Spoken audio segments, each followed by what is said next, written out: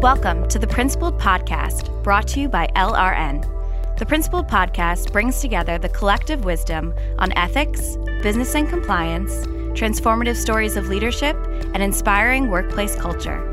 Listen in to discover valuable strategies from our community of business leaders and workplace changemakers. Hello and welcome to another episode of Season 4 of LRN's Principled Podcast. My name is Ben DiPietro. I'm the editor of LRN's ENC Pulse newsletter, and I hope you can find it and subscribe to it. With me today is Kim Urbanchuk. She's the Chief Ethics and Compliance Counsel at Parsons Corp, an engineering firm focused on defense, intelligence, security, and infrastructure. Previously, she served as counsel and director of ethics and compliance for Airbus in North America, and earlier worked in various roles in the federal government. Welcome, Kim, and glad to have you here with us today. Thank you for having me. Happy to be here. So let's start here. What sparked your interest in ethics and compliance? And tell us about the career path you took that led you to your current role at Parsons. So I was thinking about this a lot over the last few days, and I actually was talking to my mother this week, and she reminded me, she has this story of when I was in second grade, and she was at a back to school night or some similar event at my elementary school.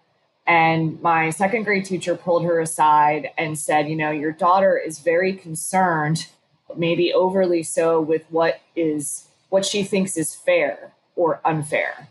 And he kind of laughed about it. And she said, why are you laughing? Isn't that a good trait for a kid to have? And he said, yes, of course, but I think she'll probably end up being disappointed at times in her life if she thinks that the world is fair.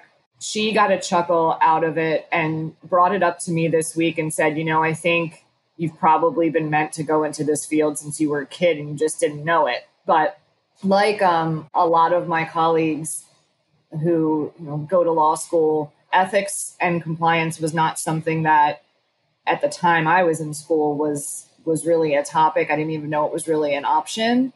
But I was always concerned with justice and fairness and things like that. So I started my career as a prosecutor in Portsmouth, Virginia, in the Commonwealth's Attorney's Office there. And I was there for about 3 years for various reasons. Wanted to move closer to home, maybe a little burnout, some various concerns with just sort of where my career was going and what I really wanted to do. I ended up taking a job at the U.S. Department of Transportation in general law. In the general counsel's office, the general law team also handled ethics matters, and I was kind of the new kid in, and so they said, do you want to help with ethics? And I said, sure. And that was sort of how it all started. So I worked as an ethics attorney and did some procurement work there as well for several years. And then it was about maybe 3 or 4 years into my tenure there, the then Secretary of Transportation needed someone to oversee the ethics, a rewrite of the ethics program at the Metropolitan Washington Airports Authority. Their board had some troubles, very public troubles and struggles with their ethics program and their procurement program. So he appointed me to oversee that, help them rewrite their policies and procedures. And it sort of took off from there. After my role at USDOT, I went over to Capitol Hill and I was oversight and investigations counsel for the House Committee on Transportation and Infrastructure. And then I moved to Airbus and eventually found my way at Parsons. So that's kind of my long and twisty road. But it was a great road. So I'm thankful for it. So obviously COVID is upending the business world and the way everybody is doing everything. How is it affecting what you're doing as a Chief Ethics and Compliance Counsel? How has it changed the way you're communicating, the way you're training, and any other aspects of the job as you're dealing with it now? So we at Parsons have been very lucky. We've been able to pivot about 90% of our workforce to a work from anywhere, work from home, remote situation. We did that very quickly. Very early on, there was a team of executives that really were good at anticipating what was about to happen. They were watching it from sort of a health and safety security perspective as it developed.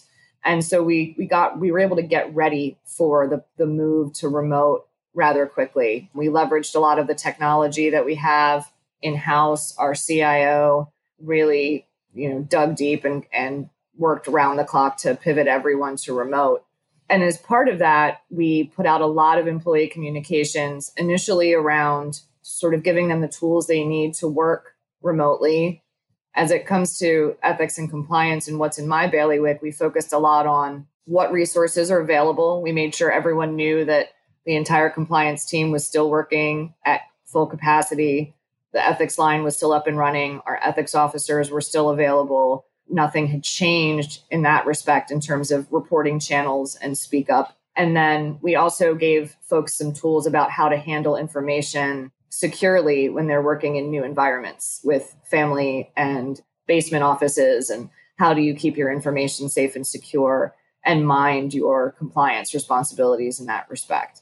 That all happened very quickly. And then as we sort of settled into this new way of working, one of the things that I thought was great from our executive team was our CEO did a series of videos with just himself and then with various members of the executive team. And the first series he did was, very informal from his house. He was working from home too. And they were all focused. Each video, he did one video on each of our core values. So that was, I thought, wonderful to reinforce those right up front with our employees and to ensure that we were committed to making sure they had the tools they needed to work in this new normal, and also had the tools they needed to balance other considerations in their lives. I think it's very telling how an employer treats their people during a time of crisis. And so we were trying to make sure that everyone had, the most flexibility in their work schedules, the most flexibility if they needed time off, childcare and benefits and all of those things. We really tried to provide as much flexibility as possible to everybody and make sure they were taken care of.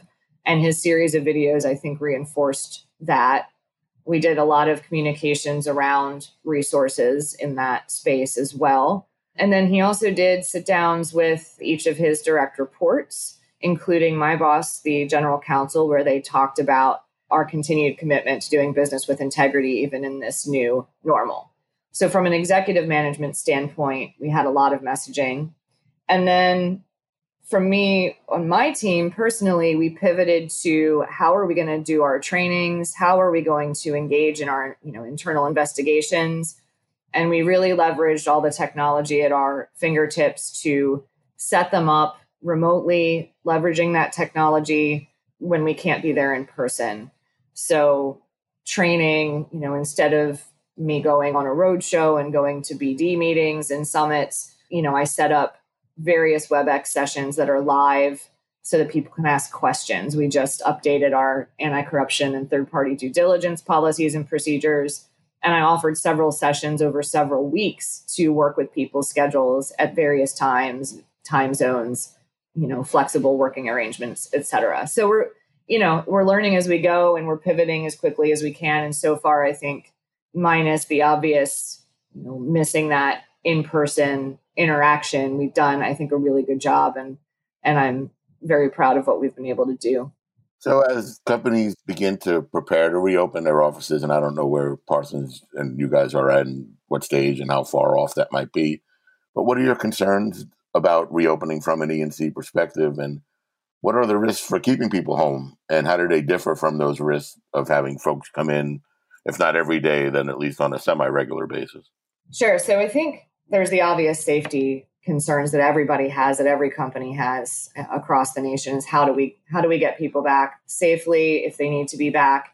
How do we give them the flexibility that they need if they can't come back, or they have childcare or schooling issues they have to work around? From an ethics and compliance perspective specifically, I think one of the things that I've been focusing a lot on is really communicating with people about how they are handling working from home when they may be working on controlled projects, data, things of that nature, not classified like you need to be in a SCIF. But if you're working with sensitive materials and you're at home, how do you ensure that things are safe and protected and that you're handling those things appropriately in a new environment? I'm seeing a lot of different types of gifts and entertainment questions coming in. There's a lot of vendors and suppliers and partners that I think are, and potential vendors, suppliers, and partners that are getting very creative with their engagement. For example, we've had people say, this vendor has offered to do a virtual wine tasting for this group of clients. And what they want to do is send all this wine to everyone's house.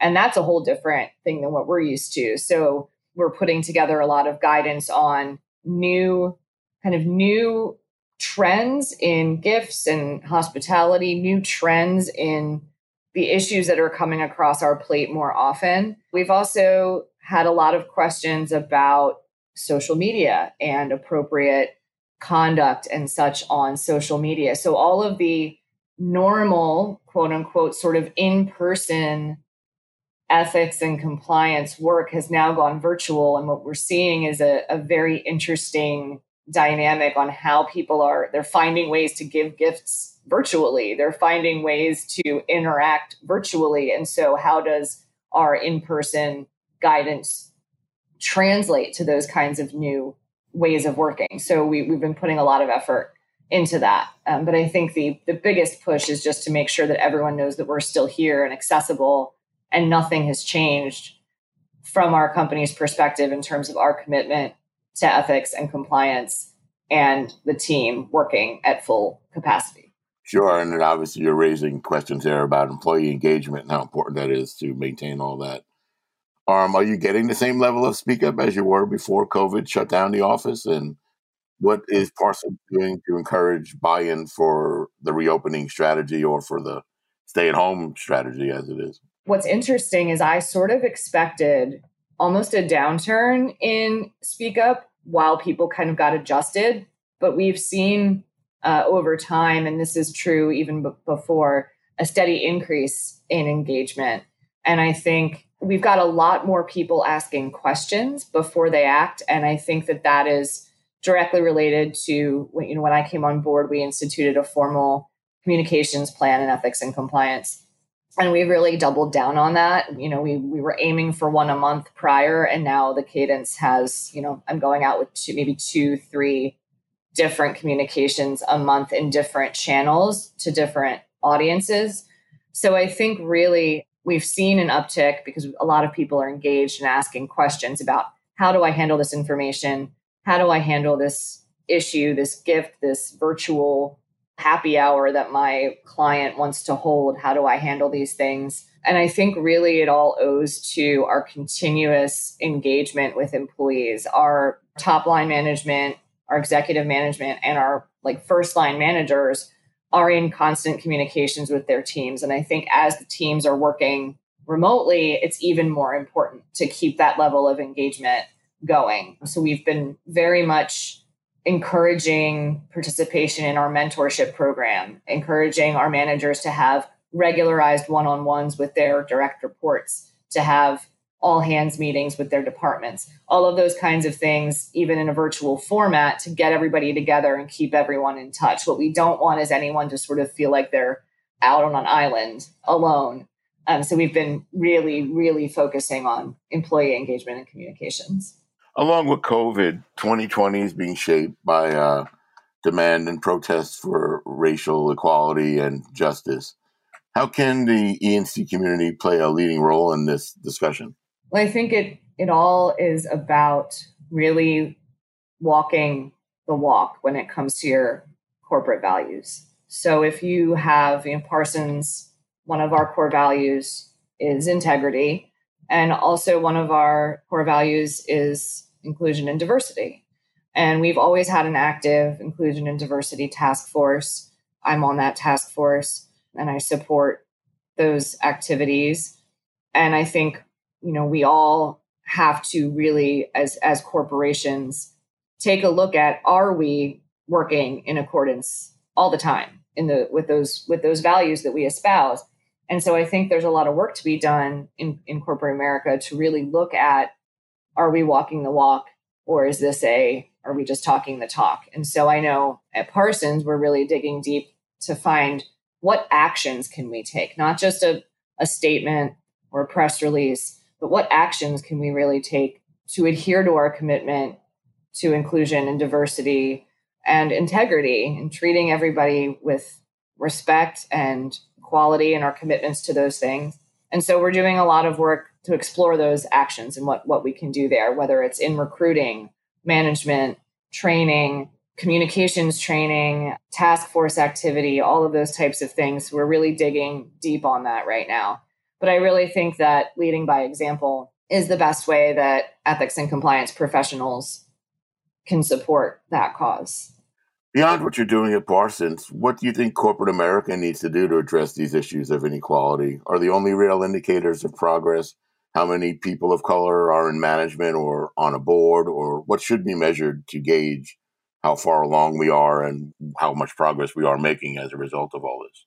I mean, for me personally, and this is just speaking, as myself, I think that while, board diversity is certainly a good goal, I don't think it can stop there. I think we need to really look at, if we're committed to equality and fighting inequality and promoting tolerance and doing the right thing and fairness, if our board is diverse, but our hiring practices or our, promotion practices or our compensation practices are lacking, I don't think that you can stop there. I think that you need to take a holistic approach as a corporation, which is, I know, something that we're committed to doing, and looking at, are we walking the walk in all areas, in our sourcing, in our supplier diversity, in our mentorship and mentor protege programs, in our interactions with DBE firms, in our recruitment strategies. Are we recruiting from a wide enough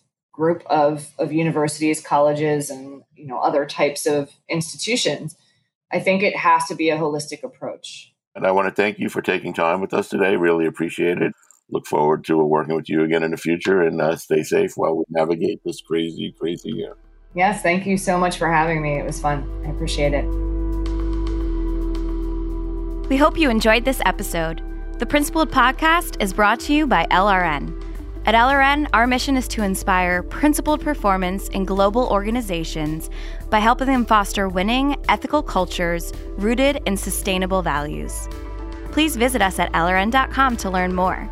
And if you enjoyed this episode, subscribe to our podcast on Apple Podcasts, Stitcher, Google Podcasts, or wherever you listen. And don't forget to leave us a review.